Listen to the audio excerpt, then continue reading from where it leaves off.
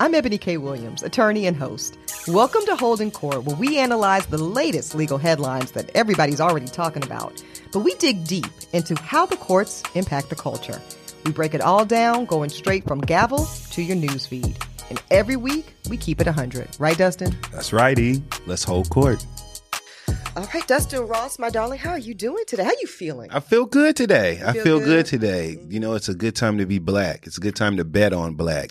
You know, Speaking especially of, today. okay. In America, Mm-hmm. today. That's right. I believe the book goes on sale momentarily, January 31st. Get your There you copy. go. And here's the good news, jurors. If you order yours now, like I've been telling y'all to do, Yep. it'll be like Christmas morning on January 31st. You'll wake up and Amazon will just be there. How about that? How about that? And then y'all pay attention. I am coming to a city near you, I promise you, with this tour. Book tour, baby. Book tour coming. I Book tour cannot coming. wait. I'm so proud of you, Ebony. Thank you, babe. Yep. I can't wait for you to actually read the guts of the book, Dustin. Like, people keep asking me, oh, are you excited about the book release?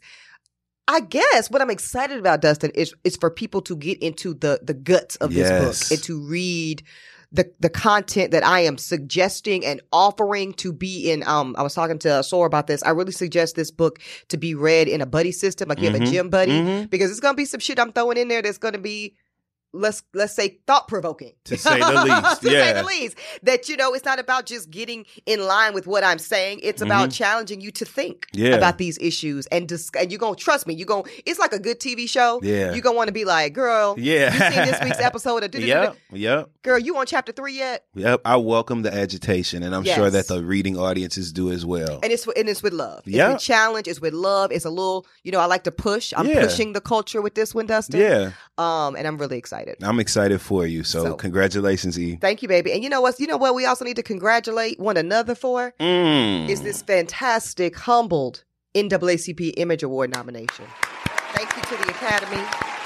Clap and make it clap. Listen. Okay, let's just celebrate. Well, that's really the theme of the show. Yeah. Clap and make it clap. Clap and make it clap.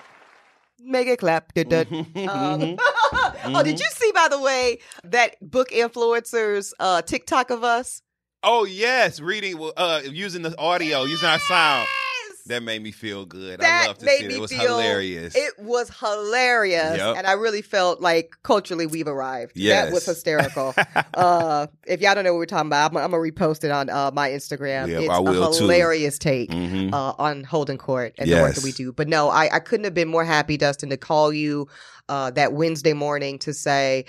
And as of today, Dustin Ross, you are an NAACP Image Award nominee in the category of Outstanding News and Politics Podcast. I just like that the prestige that is attached to this show, your show, our show, being nominated for an NAACP Image Award is so validating, so affirming in all the best ways. Black people and all people, but especially Black people, we care about and hold the NAACP Image Awards in high regard and high esteem. So to be in that in the great company that we're in our category with the fantastic other nominees, lineup of the fellow nominees. This is just such a great thing for this show that we believe in, and Interval Presents has believed in. And, absolutely, and everybody has not believed in. Let me be very clear. When I curated this show from just a thought in my, this big crazy mind of mine, I had executives at big time companies and on big time platforms tell me that this show wouldn't work. Dustin, I was told that Black people would never listen to a legal podcast. Oh yeah, bitch said it with a straight face too. Still work there too. Yeah. Anyway, and I just knew it wasn't true because I actually know my people. I know our people, Dustin.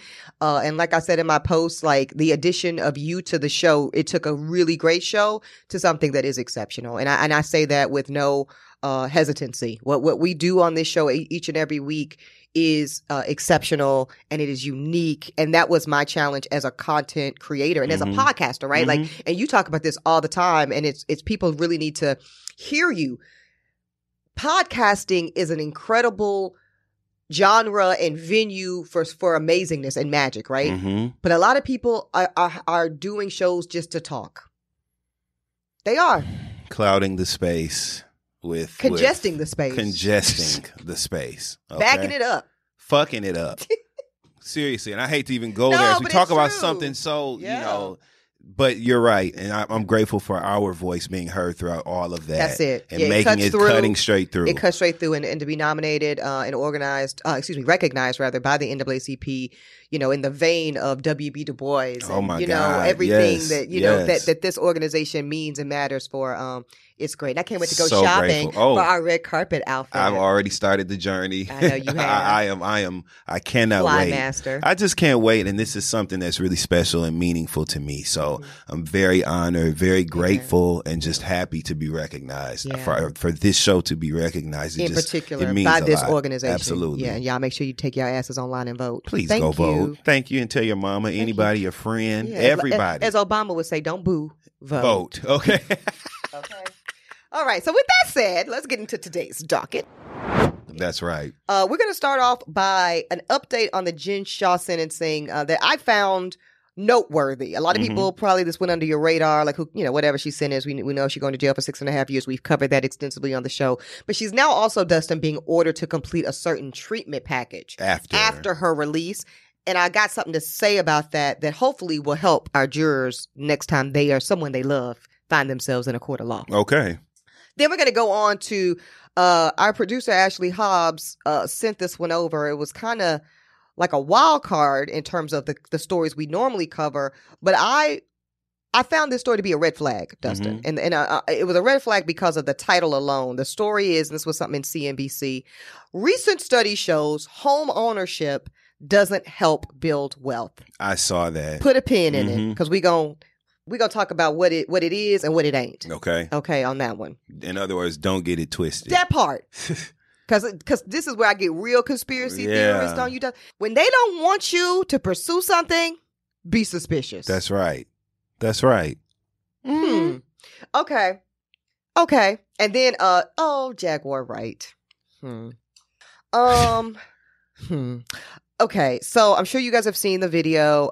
Miss Jaguar Wright, who, if you were of a certain generation, you might not even know who that is, but we do. We do.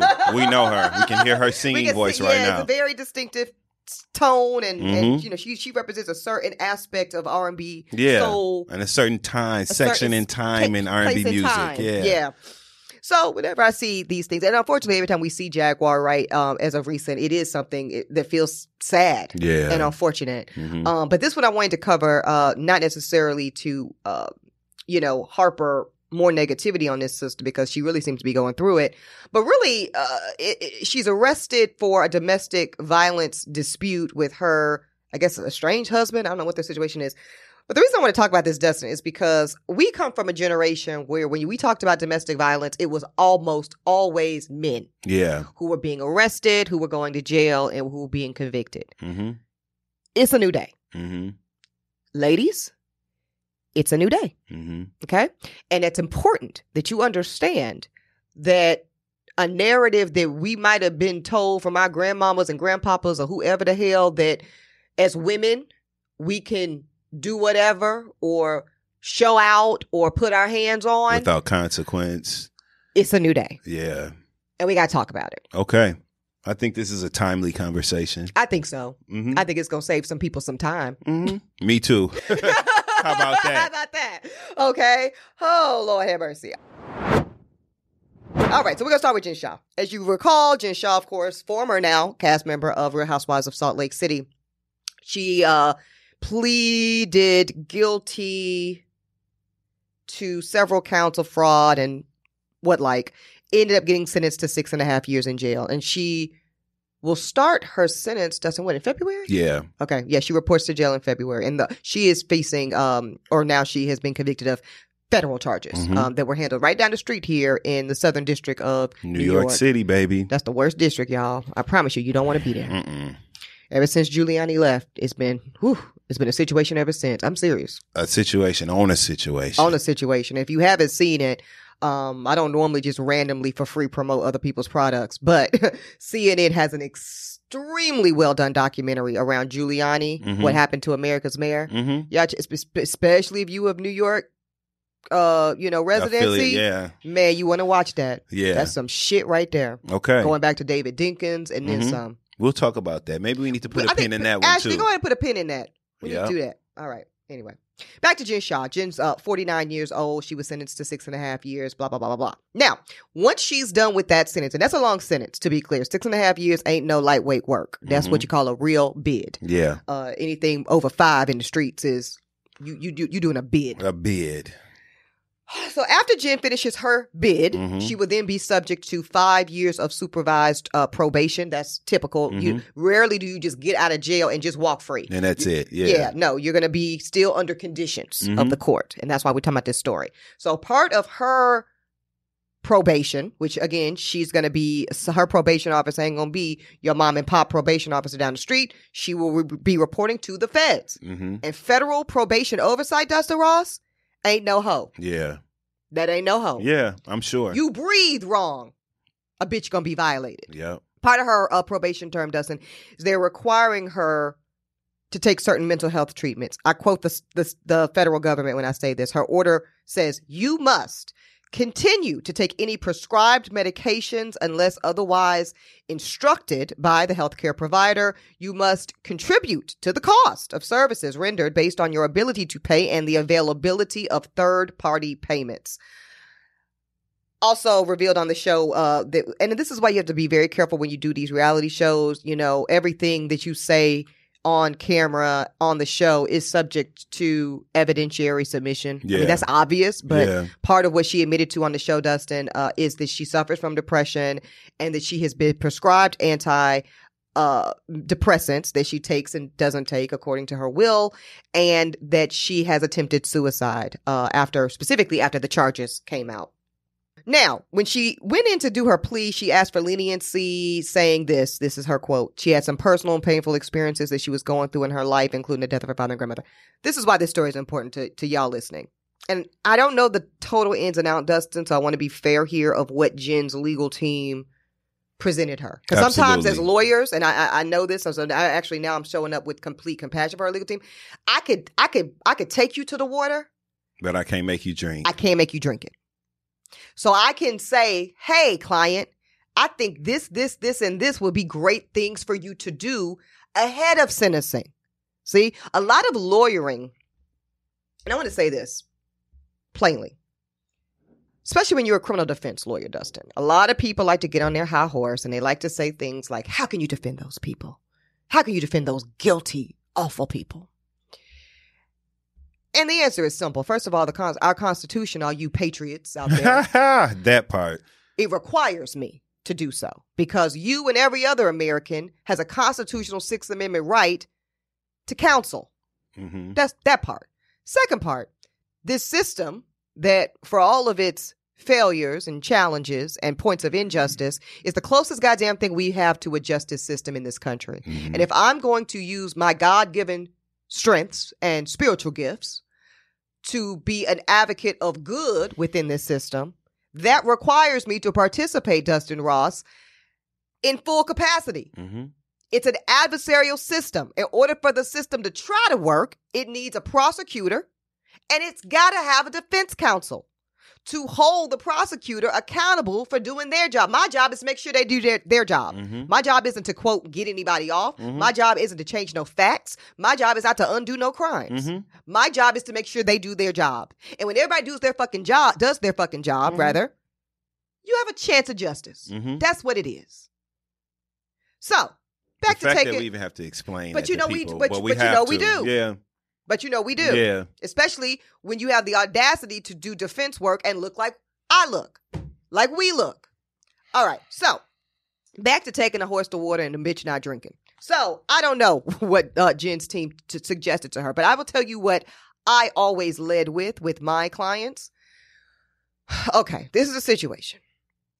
The first consultation I always had with my clients, Dustin, was almost think of it like a consultation of education. Okay. Let's start with what are you charged with and what are the potential consequences if everything goes bad for us. And under that premise, my job is to help you prepare for every scenario. That's right. Right? Okay. So one of the things I would always do with my clients, Dustin, is what things can we do? Your guilt or innocence aside. We're going to get to that part. That part going to play out. But there are still some things, Dustin Ross, as your defense counsel I can suggest to you and really walk you through process-wise to put you in best position no matter what happens. That's a great defense attorney. That's how I always approach the work, Dustin. Yeah. I appreciate that. So one of the things that I would always do on the front end with any client, but especially my DUIs, drug cases, any case that's dealing with anything federal, there's just some basic shit you can do on the front end to put yourself in best position. They include mental health assessment. Go and take your ass down and get an assessment. Seriously. Drug abuse, alcohol abuse assessment. And then let's go ahead and start the treatment plan of what that assessment looks like. So how much better is it if Jen, I'm just using her as an example here, was able to go to court and say, Your Honor, we're asking for leniency because of all this shit she did say, right? My daddy died. My grandmother died. Your Honor, we're asking the court only sentence me to 3 years, which they asked for. And in support of these requests, you have this behavior. Look at the litany of things I've done pre-sentencing. Yeah. Your Honor, I've submitted myself to a mental health assessment. Your Honor, I have actively worked to support the diagnosis I received. I'm making this part up, but my depression state, my bipolar state, I'm currently on these medications that I take. I've also enrolled myself and completed, here's my certificate, Your Honor. May I approach the bench? Yes, you can, Ms. Williams. You can see my completion of my anger management class that I completed and took. You can see, Your Honor, where I've also spent the last, 60 hours of the past few months volunteering at the Boys and Girls Club of New. See what I'm saying? Yeah, support it with something. Support your request with something that will persuade the judge. And it's shit you've done on the front end without being told ordered. To. Yeah, and that's the reason we're doing this story, y'all. This ain't even about Jen Shaw. Jen we Shaw. Off that. We off that. It's done. I'm using that as an example to say, and it caught my eye when I saw that she was being ordered post-release to do some shit. And again, I'm not saying she didn't do it. I'm just saying we don't know about it if you did do it. And it would be contrary to legal reason that you would be ordered to do it on the front and back end. These are things that really, if haven't been done, should have been done.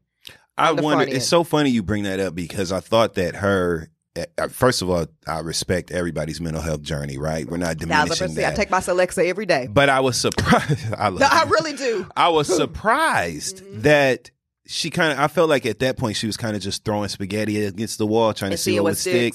And I really was looking for something else to kind of, tether it to. Yeah. And I didn't see it. So it's so funny that you say this. Yeah. Because that's exactly what I was looking for. And guess who else was looking for it? The judge. Yeah.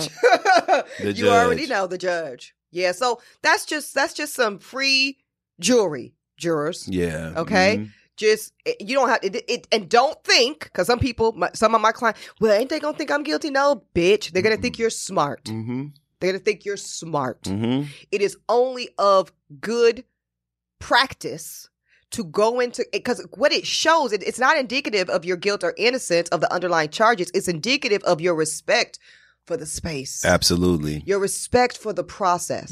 This says to the judge, this is someone who is taking this process seriously. And nowhere does that matter more than federal court. It's just some free tea, y'all. Free tea.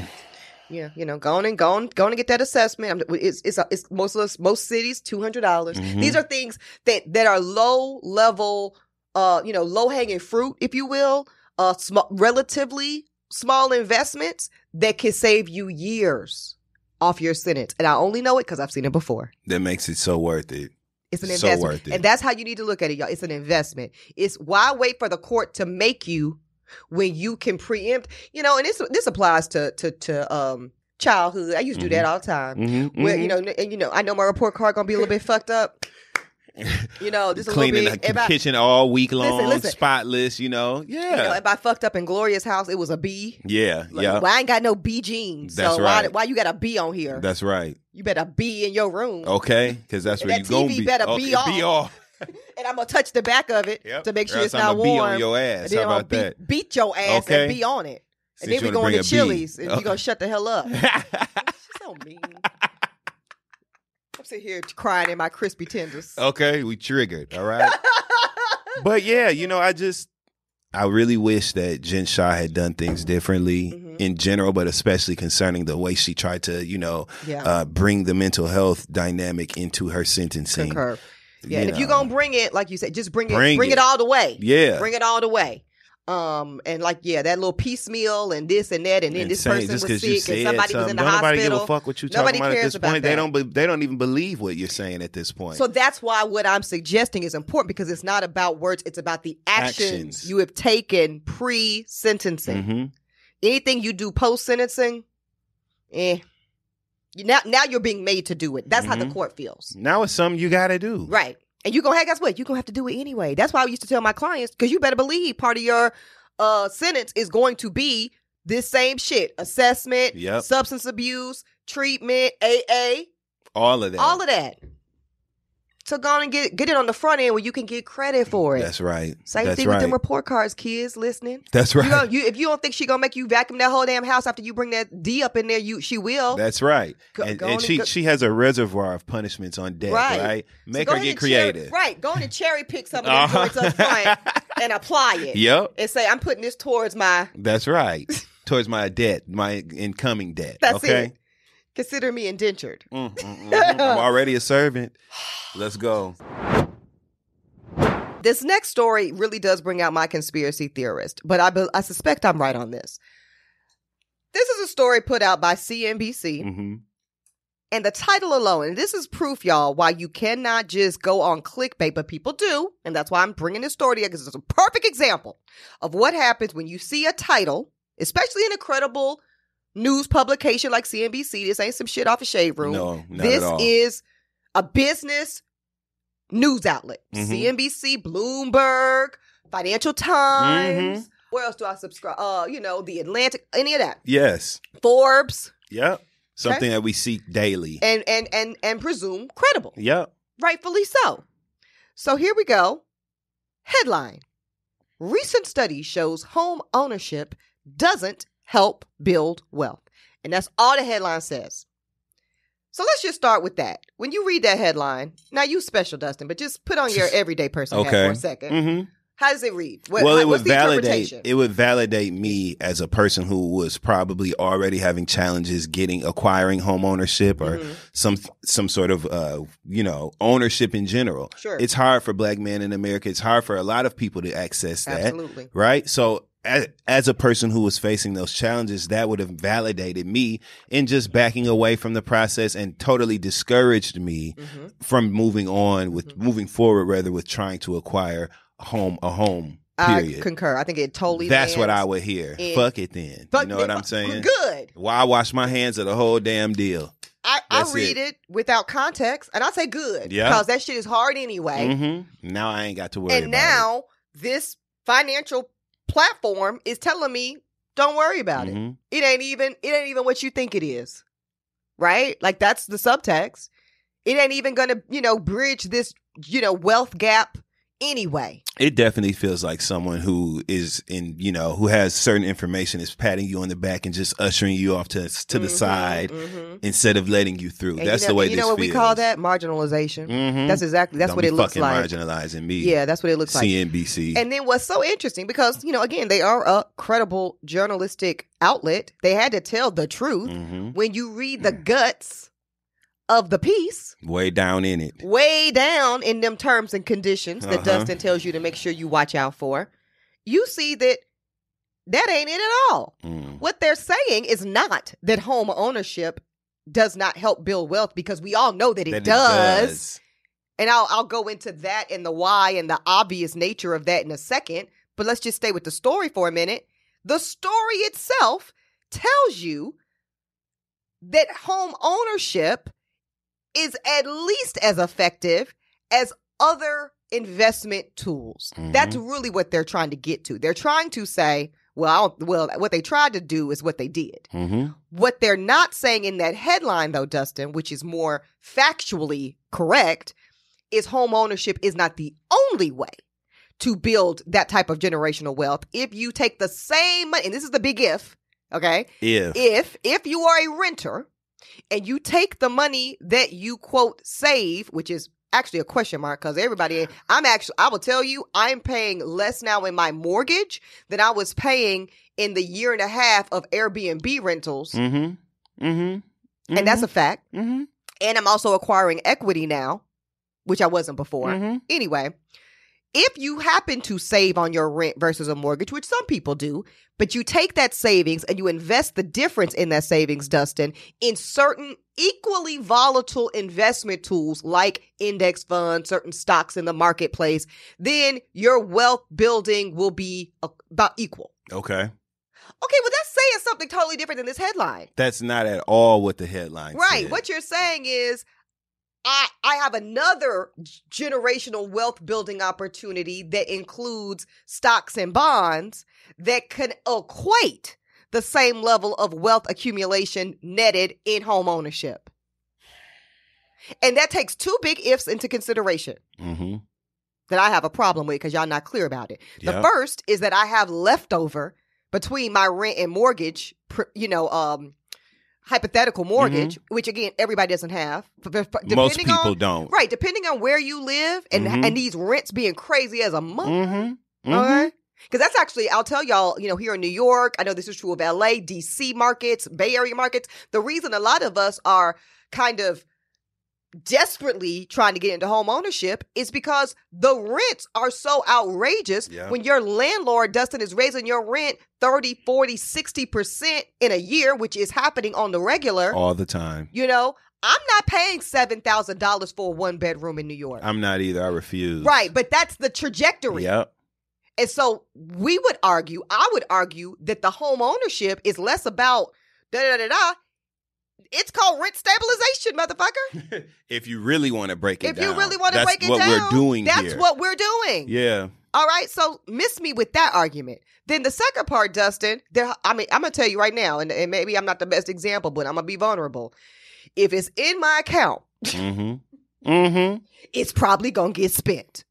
Period. So that is, to me, for me, I'm not saying for everybody, Dustin. I'm saying for me, the home ownership move made sense because if I don't see it, if it's just going straight to that equity, it's just going straight to that petty cash fund, it's going straight to that nest egg, it's building and it's growing and I don't have to worry about it in the same way. But they're suggesting in this CNBC article, Dustin, for you to have that equivalent wealth growth, you would have to then be disciplined enough to take the gap, if you have a gap, and then invest that money. So that's an extra step. Every, month or whatever, you've got to do the manual of investing it into another investment tool. Be it, like I said, stocks, bonds, index funds, or what have you.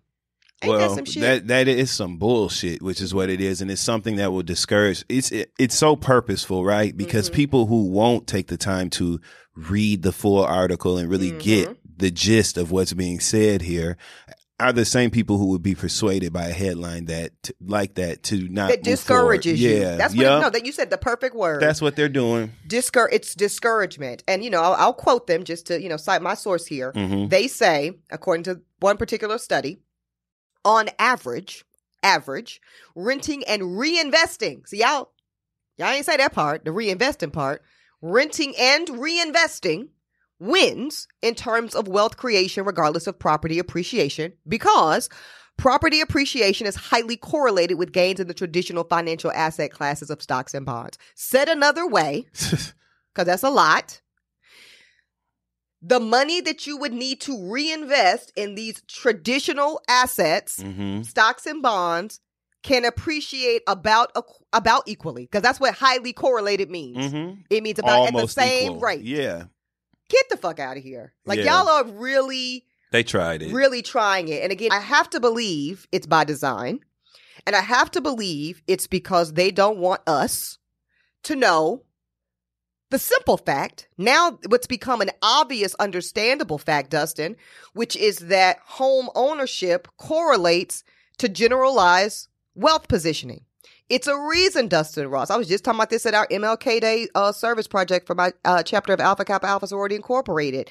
Just looking at, because the question was, has Black America significantly progressed since the era of Dr. King? And my answer was, Define significantly progress. Define progress, first of all. Right, because according to even just the one metric of home ownership, not only have we not progressed, we've regressed. Because, and that's not an opinion, y'all, that's the numbers. The numbers say home ownership in America during the 1960 because there's a 1968 Fair Housing Act that was established by Congress to address discrimination in housing, to address redlining, to address fraudulent and discriminatory mortgage rejections and all the things that, guess what, we still see going on today. Still. Okay? That's what that was designed to do in 68. And then home ownerships of Black Americans hovered around 40 to 45%. And ask me where it is today. Where is it, Ebony? Right around 40 to 42%. Compare it to our white counterparts who have maintained, in fact, a slight increase, but their numbers are about the same too. But their numbers are 70+%, Dustin. Over 70% of white Americans, so that's look to your left, look to your right, 7 out of 10 white people in America own their homes. And I'm supposed to believe it's a coincidence, Dustin Ross, that that white people have we only have 10% of the wealth of white America? I know I'm not. I can't believe that to be a coincidence, Dustin. The numbers literally tell the story. Yeah. So you mean to tell me white people own 70% of their home? I mean, 70% of white people rather own their homes. Only 40% of Black people own their homes, and Black people only have a 10% of the wealth of white America. The math ain't mathing. No, not at all. Well, I mean, I guess this is really like blatantly telling on itself, right? With its intention. I feel so. It's almost damn misinformation. I feel like if at a minimum, Dustin, it's misleading. It's very misleading. Say the whole. So let me retitle this for you. You know them Instagram memes like I fixed it for you. Okay, let me fix it. You gonna fix it? You gonna redline it? Let me redline. How about that? You gonna redline it? I see what you did there. Yeah. I like that. Come on now. Let me redline this for you. Recent study shows home ownership builds wealth at about the equivalent rate as renting and then reinvesting the extra money you may or may not get from renting versus mortgage payment into the equally volatile investment tools of stocks and bonds. That's the title. Plain and simple. The long and short of it. Yeah. And on this one, the people deserve the long. Yep. You know what I mean? Yep. Don't be trying to shortcut. Yep. In a way that's disadvantageous to Black America's pocket. And raggedy bitches, whoever wrote this, you know what you were doing because you know the personal connection that people have to the woes of that experience. Trying your best, busting your ass. Because it's traumatic as hell. Saving every dime you have and every dime you make, which is such a slow process for a lot of people. Slow, being patient. Tedious, missing out on other things, and then still being rejected when you go into these loan when you go into these banks to get the loans, rejected after all of that work. You're playing on those emotions of people in that circumstance, and that is low down and dirty. And that's why I do think it's intentional, Dustin, because they know it is an emotionally traumatizing process. I will tell you, and we talked about it during my process. Speaking of sorority, the sorority had a workshop, right? It's about home ownership. Do you understand? And I'm a active, good member on the executive committee and everything. I could not even attend my own chapter's home ownership workshop because I was in my underwriting process and I had been rejected by my lender maybe 4 times at that point. So it was literally at that point like just between me and God, like that I was going to continue to pray, Dustin. I was going to continue to resubmit. Every time they said, well, we need you to resubmit, you were going to get that resubmission till Christ came back. Yeah. Okay. Until I get the fucking keys. That's it. But that is not for everybody. Everybody is not built for that level of rejection, Dustin, and that, because that's how it started to feel. It started to feel like y'all want me to give up. And just because I'm Gloria's daughter. That's right. And because I'm Kerry James Williams Sr.'s granddaughter. That's right. I'm not going to give up. But most of us do. And I think I was really pissed when I saw this headline because it triggered that in me. Like now here's the national media playing into an insecurity and an improbability that already exists when it comes to Black people and home ownership. How dare y'all? And people are having conversations about this because just last night I was at a Mexican restaurant. Without me? How dare in Chelsea. you? I know. Right after the play, we went. I'm just playing with you. I'm just messing with you. I know you love a good Mexican spot. You know, me and enchiladas. That's like right. This. Okay. Okay. But as we were sitting there at the bar having the best shrimp. As a matter of fact, we're going. We're going? Yeah. But you had some shrimp fajitas? Shrimp quesadillas that were bomb. Big, huge. It was delicious. Okay. Y'all were eating some prawns. So, but we were talking about this article. Yep. We were talking about Really? it. Yeah, having conversations about this. One of my friends is very interested in home ownership. Love it.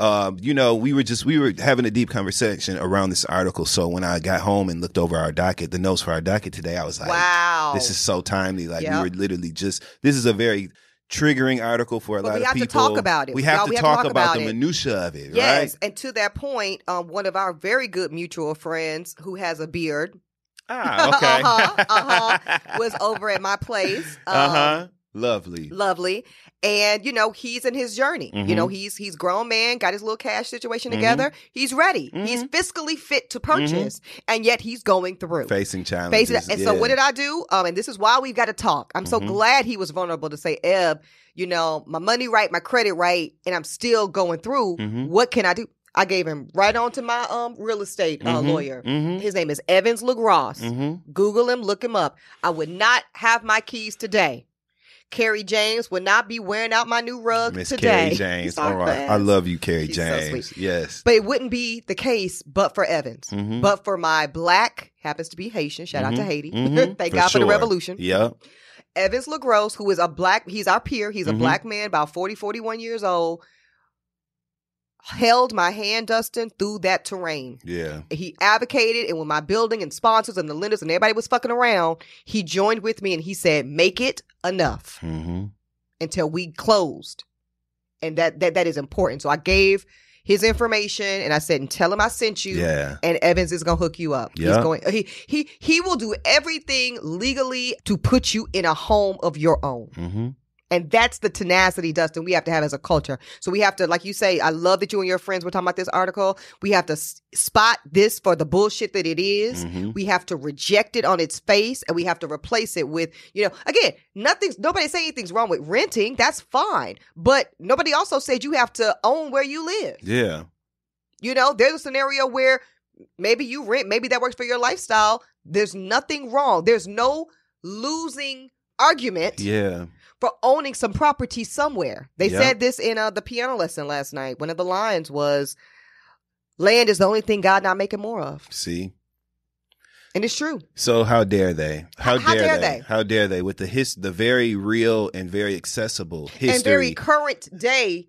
I just was reading an article in the New York Times not 2 days ago, Dustin, talking about how Black people are, I think it's 7 times more likely to be rejected for mortgage approvals. Of course, we know the appraisals of Black-owned properties in Black neighborhoods. How many times have we seen that, Ebony, where they come in and stage the house as if a white family was living there, and it gets appraised for 25% more? And part of the reason we now know, because now it's being studied, that's happening, Dustin, I don't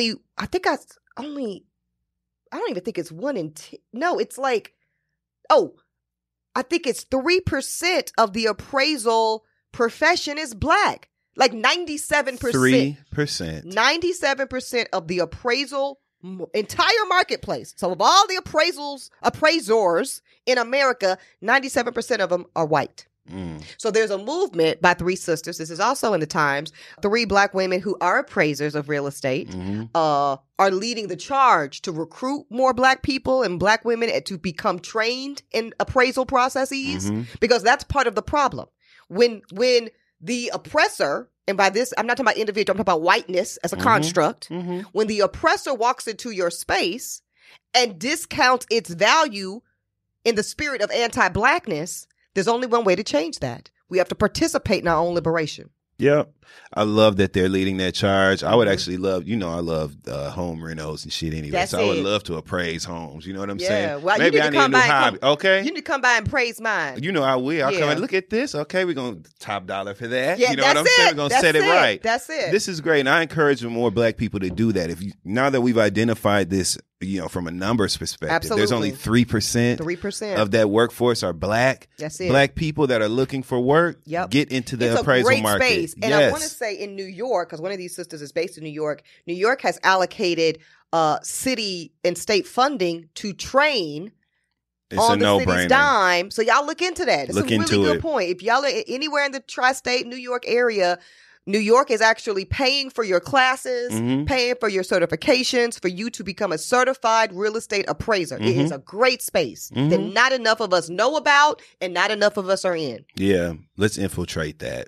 I love a good infiltration. I love a good infiltration. The same way that these white supremacists have infiltrated the school systems as teachers and the police forces as officers. Let's infiltrate. Yeah, let's infiltrate. My mama tried to play me talking about how is that gonna look when you because the wallpaper in my bathroom is Harlem Toilet. So yes. Black interpretation of French avant-garde and all of this fabulous. Love it. And she's like, well, is that going to affect your property value? I said, yeah, it's going to make it go up. That's right. How about that? That's what we're doing. How about that? Because that's what Bet on Black is about. Yeah, it gives it a historical value. That's it. Yeah. Because when you have the audacity to try to buy some property in front of the statue of Harriet Tubman. Then you will welcome this. Right. This right here by Frederick Douglass Boulevard. Iconic. You better inflate my price because of my honoring of Black heritage and culture. Absolutely. And also that just encouraged me to have just a very quick pivot with you. Yeah. What are your thoughts on the Martin Luther King Jr. statue that people are up in arms about? Up in arms no is pun exactly intended, right. right? I would say that's the exact right phrasing. I mean, listen, I don't love it. But, also people getting on my nerves because people are like, well, who asked for this? Y'all stop with that. That saying needs to go. Many people asked for this. Literally, the family asked for literally asked for it. Furthermore, is it really, how dare these people? Yeah. Right? After we've been tearing down these monuments and statues that reflect such a poor representation of what has actually happened in history. We finally have this statue coming up. You might not like how it looks. Hell, I might not like how it looks. That's the nature of art. It's interpreted. It's subjective. It's fucking art. And if you knew more, you don't get to say. And that's why I love the way the artist handled that. He stayed 10 toes down. Like, excuse the fuck out of me. Like, who are you to say because you don't like something? I don't like you. Right. Shit. I don't like what you got on. Right. How about and that? And guess what? My check clear. And it's not up to you. And one thing I was thinking about it recently after kind of the hoopla. One thing I do like about the ambiguous, because I think the critique is, first of all, a lot of people simple-minded. Let's just start with that. Okay? You don't know enough about art and it's myriad of interpretations. Right. So I was going to say, if it's not just a bust of somebody's head, a direct. Right. A literal copy and paste, you want to feel away. What I like about the piece is what you're going to know is when you go to that part of Boston is that this is a statue that reflects Dr. King and Mrs. Coretta Scott King embracing in a specific moment in time, which was at the acceptance of Dr. King's Nobel Peace Prize. So to me, it sparks that conversation. It just, that's a fact about Dr. King that not a lot of people even really, they may know it, but they forgot they knew it. Like, this man is a global humanitarian, and this statue is a moment in time of a loving embrace between a Black man and a Black woman, because God knows we don't see enough of that, as he is on the global stage for his humanitarian work. That alone, to me, makes it. Yeah, I'm like, did no one read the plaque? And that's why some people mad. Let's just tell the truth. Some people mad because they know they're going to have to read that motherfucking plaque. Like, read the plaque. Read the plaque. That's part of the fun of going to, experience art and absorb art. Reading the intention from the artist, reading what the hell you're looking at, understanding the context. And I just hate that this has picked up steam amongst people who don't know nothing about nothing. Don't know nothing to even talk. Again, haven't done the reading. As simple as the plaque. You won't even read the plaque. That's why your teeth have plaque. Yeah. How about that? I was playing with one of my producers on the Griot, and she was like, "Well, I don't like it. You know, it looks like a phallic symbol to me." I said, "But that's because you're nasty." And get your mind out the cut. Why you got dick on the brain? Right. And we talking about Dr. Damn King. Martin Luther the King. What we talking about? Well, Dustin, I know, but we ain't on that section of the story. We ain't on chapter 13 yet, whatever chapter. We ain't on that section of his story yet. Well, now we heard them FBI tapes, Dustin. We did. Well, we all know what's going on. Hell, if I had to, walk these niggas to freedom, I'd have needed to fuck on something too. Shit, I'd have needed me a little release too. I ain't too mad at Dr. King, actually, I would have needed something, something cathartic for myself too. A little pillow talk. Just a little bit. Oh, some extra pillow talk. No, we're joking. But get it together regarding that damn statue. I just wanted to pick your brain. We haven't done that in our offline conversation. Yeah, we haven't. But that was my thought on that. Did it look like I thought it was going to look? No. Am I totally intrigued by the conversations of us recalling something about Dr. King that we don't talk about every damn day? I appreciate that. Yes. Now, somebody else we don't talk about every day. Jaguar Wright. Again, as we said in the intro, Dustin made the point, you've got to be of a certain moment in time of the culture to appreciate the offerings of Miss Jaguar Wright. A great way to revisit who she was in culture, right, would be to watch the Jay-Z Unplugged performance from MTV, because she was singing with the band and singing a lot of the samples from his work. Yep. And that's a great way to she was a hook. She was a hook goddess. Oh, for sure. Yeah, a lot of hip hop, a lot of that. She's just important to the soul and R&B community. So when we see Jaguar Wright now popping up on social media feeds, it's always sad to me to see, that she just doesn't look like she's in a good place. Yeah. So this particular story, Dustin, comes about from a video that we've, seen that's gone viral. And then she actually shared this, that she is laying on the ground, being detained by police as the result of a domestic violence dispute with her husband. Very sad. She's, being belligerent, and officers are not helping the situation. It's just all a mess. Apparently, the video was recorded by her husband. You can hear him.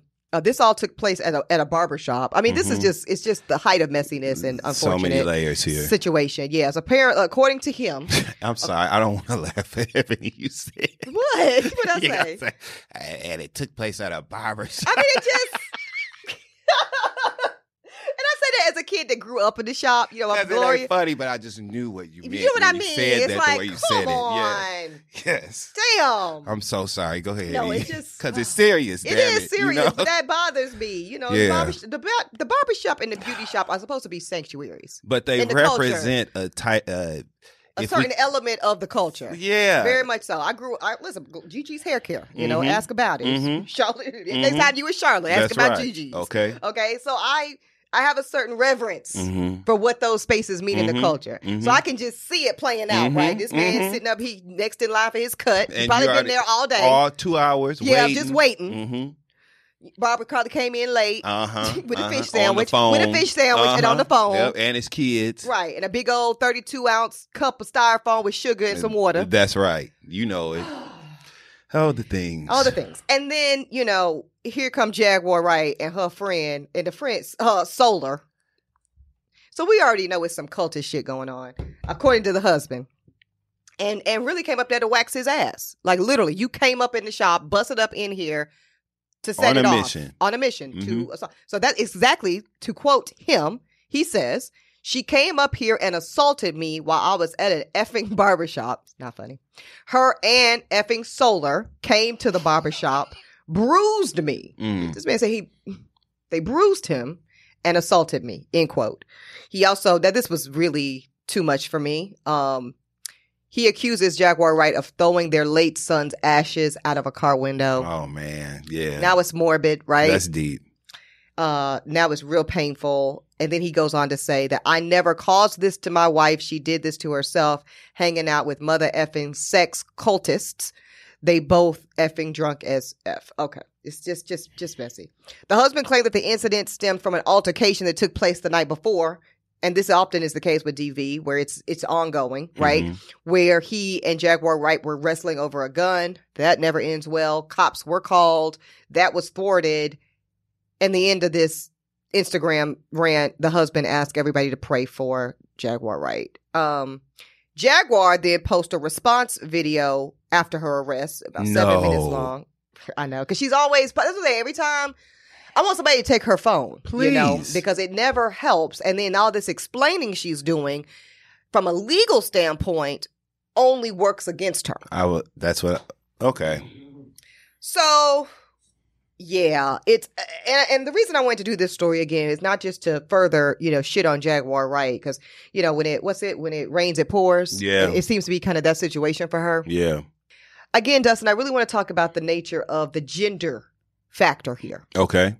I recall a time in my adolescence and even maybe even my young adulthood where when you talked about domestic violence, it was really only one way. And it was women as victims. And the narrative was, if a man hit you back, like that's about him being less than a man.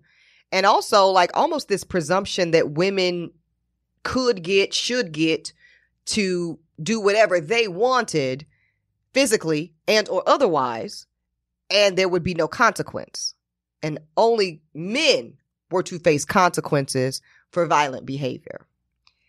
And I know we know this intellectually, but I couldn't help but use this opportunity, Dustin, with Jaguar Wright, only because there's a visual here. And you see this woman is on the ground. This woman is being put in cuffs. This woman is being held accountable for the alleged violence that took place here. And I just want to remind ladies, just a PSA, your ovaries will not save you. Yeah. Your vulva will not save you. Yeah. You will go to jail. You will be convicted, and you will live with all of the tangential consequences of that, Dustin. Now, we talked about the ashes of their late son, but please, ladies, know that when you think it's a good idea to go up to somebody's job, go to somebody's side piece house, pull up at the barbershop, wherever you think you and your homegirl about to flex, know that you're jeopardizing the custody you have of your children. Know that you're jeopardizing. Some of y'all got good government jobs. You won't after a domestic violence conviction. No, it sticks. And the consequences of it are more severe than a regular conviction. That's why I'm going deep like this, Dustin. They're damning. They are damning. They are meant to, because again, think about it. Domestic violence statutes and courts historically have been used to undermine men who exert violence, which is why the custody consequence is so severe, right? Because when you think about a man who's beating up on his wife or a woman or whatever, you want to make sure that is prevented from being around the children. And who is traditionally the caretaker of the children? It's the battered woman. Yeah. That paradigm is being flipped on its head now, Dustin. And I'm not saying that it hasn't always been, because we know that there's always been violent women and males who are victim. But now the law is kind of catching up with that reality, and women are being prosecuted. Let me say it plainly. Women are being prosecuted, Dustin. They're being convicted, and they are having custody taken. They're having to pay child support in new ways. Your ovaries won't save you, ladies. It's a new day, and you need to be prepared for any and all of the consequences that show up, especially when you think you want to put your hands on somebody. It's just ugly. In my prior days, I never minded a good little 1-2 tussle street fight. You know what I mean? Male to male. Male to male. Male to male. Yeah. Male to male. I'm very clear. That makes sense. Let's be clear. Two grown men. You know, don't put your hands on me. I don't give a damn who you are. Don't put your hands on me. That's right. I'm not going to fight a woman, but I'm also not going to let you just put your hands on me. I'm going to get you off of me, and then you're going to deal with the authorities. You know what I mean? Exactly. And you will deal with the authorities is the point we're making. For sure, you will, because that's my only defense. I can't physically hit you back like I would a man. So I'm going to press some charges. That's right. Okay, on your ass. And so it is something that people have to be mindful of, just in general. Keep your hands to yourself. Yeah, and and we can't. I'm glad you're bringing this up. This applies to same-sex couples. And again, this is, and I've always been kind of fascinated with this, Dustin, because I remember as being a law student, there's things that like the culture has moved on, but the law hadn't. So this, now that, everybody, same-sex marriage and same-sex couples and domestic partnerships, there's a lot of lesbian relationships where this issue is going to show itself in a certain way. You know what I mean? Like, so, you know, ladies, you know, women on women, it's the same thing. Same thing. It's the same thing. Do not for one second think Mr. Johnny Law is coming up to y'all's house and go say, oh, it's some ladies just, you know, having a lover's quarrel. No. You know what I mean? But see, people be thinking like that. Yep. The law does not care. Y'all both are going to jail, and y'all will, and the law enforcement will let the courts figure the rest out later in their own time. That's it. So it's definitely and both of y'all might end up doing time. Is my point. Yeah. Yeah. So I guess it's, you know, not a lot more to say on this, y'all. Just remember that the way in which we used to think about gender roles and men on men and women on women and women and it just throw that shit out. Throw it out. Because the law is finally catching up to what we say we want in a gender equity society, and it is uniformly applying the laws of domestic violence. Yeah. The heads up from E. That's what that's is. It. Think about that before you throw hands and going up to the barbershop, you and fucking Solar. Ain't that what? Yeah, Solar. That's what he said. Husband said. Solar. Her and fucking Solar. He was mad. He was mad as hell. He was mad when he gave that statement. Yeah. And I mean, not for nothing. If how he plays it out is true, I would have been mad as hell too. Yeah, fucking up my cut. Her and fucking Solar coming up to the barbershop. And who's Solar? Solar and Daystar. Yeah, you already know these galaxy names and shit. You know, come on back down to Earth here, because that's where the police finna lock your ass up. On Earth. How about that? And it's gonna be on site. How about that? Yeah, I really had to say that. You're gonna be in the system, Solar. It's gonna be the solar system revolving around your ass. Listen, and that's because again, I have to say that I come from a generation where women really used to try it. Yeah, they do. And they did. I have seen it. I've been in the courtroom. You know. It's a different day, y'all, and it's gonna get more and more this way. Like I said, we talk about child support, we talk about child custody, we talk about women paying child support, women paying spousal support. Well, of course, this was going to be the next iteration of what that gender equality looks like. Women are doing time for putting their hands on men and other women. So, bitch, you will go to jail. Simply put. That's the messaging here. That's the messaging. You can say it. I can't say it. I can say that's it. The messaging. That's the bitch. Fuck around and find out. That's it. That's the messaging. Them titties not saving you. That's it. Well, that was another excellent episode. On that nice note. Chef's kiss. Yes. Join us again next week, y'all. We'll be back in session with another episode of Hold the Court, of course. In the meantime, as always, Dustin Ross, you want the people to what? Please read your terms and your conditions. Please. And not them pamphlets from Solar. And not them headlines from CNBC. Either, okay? Read the content. Get into it. Get into the fine print. Minutia is a fun word to say, you know. Get into the minutia. Get into the minutia. Get into the love is in the details. The deets. Holding Court is an Interval Presents original production from Uppity Productions in association with Dawson Media. Executive producer and host, Ebony K. Williams. Co-host and producer, Dustin Ross.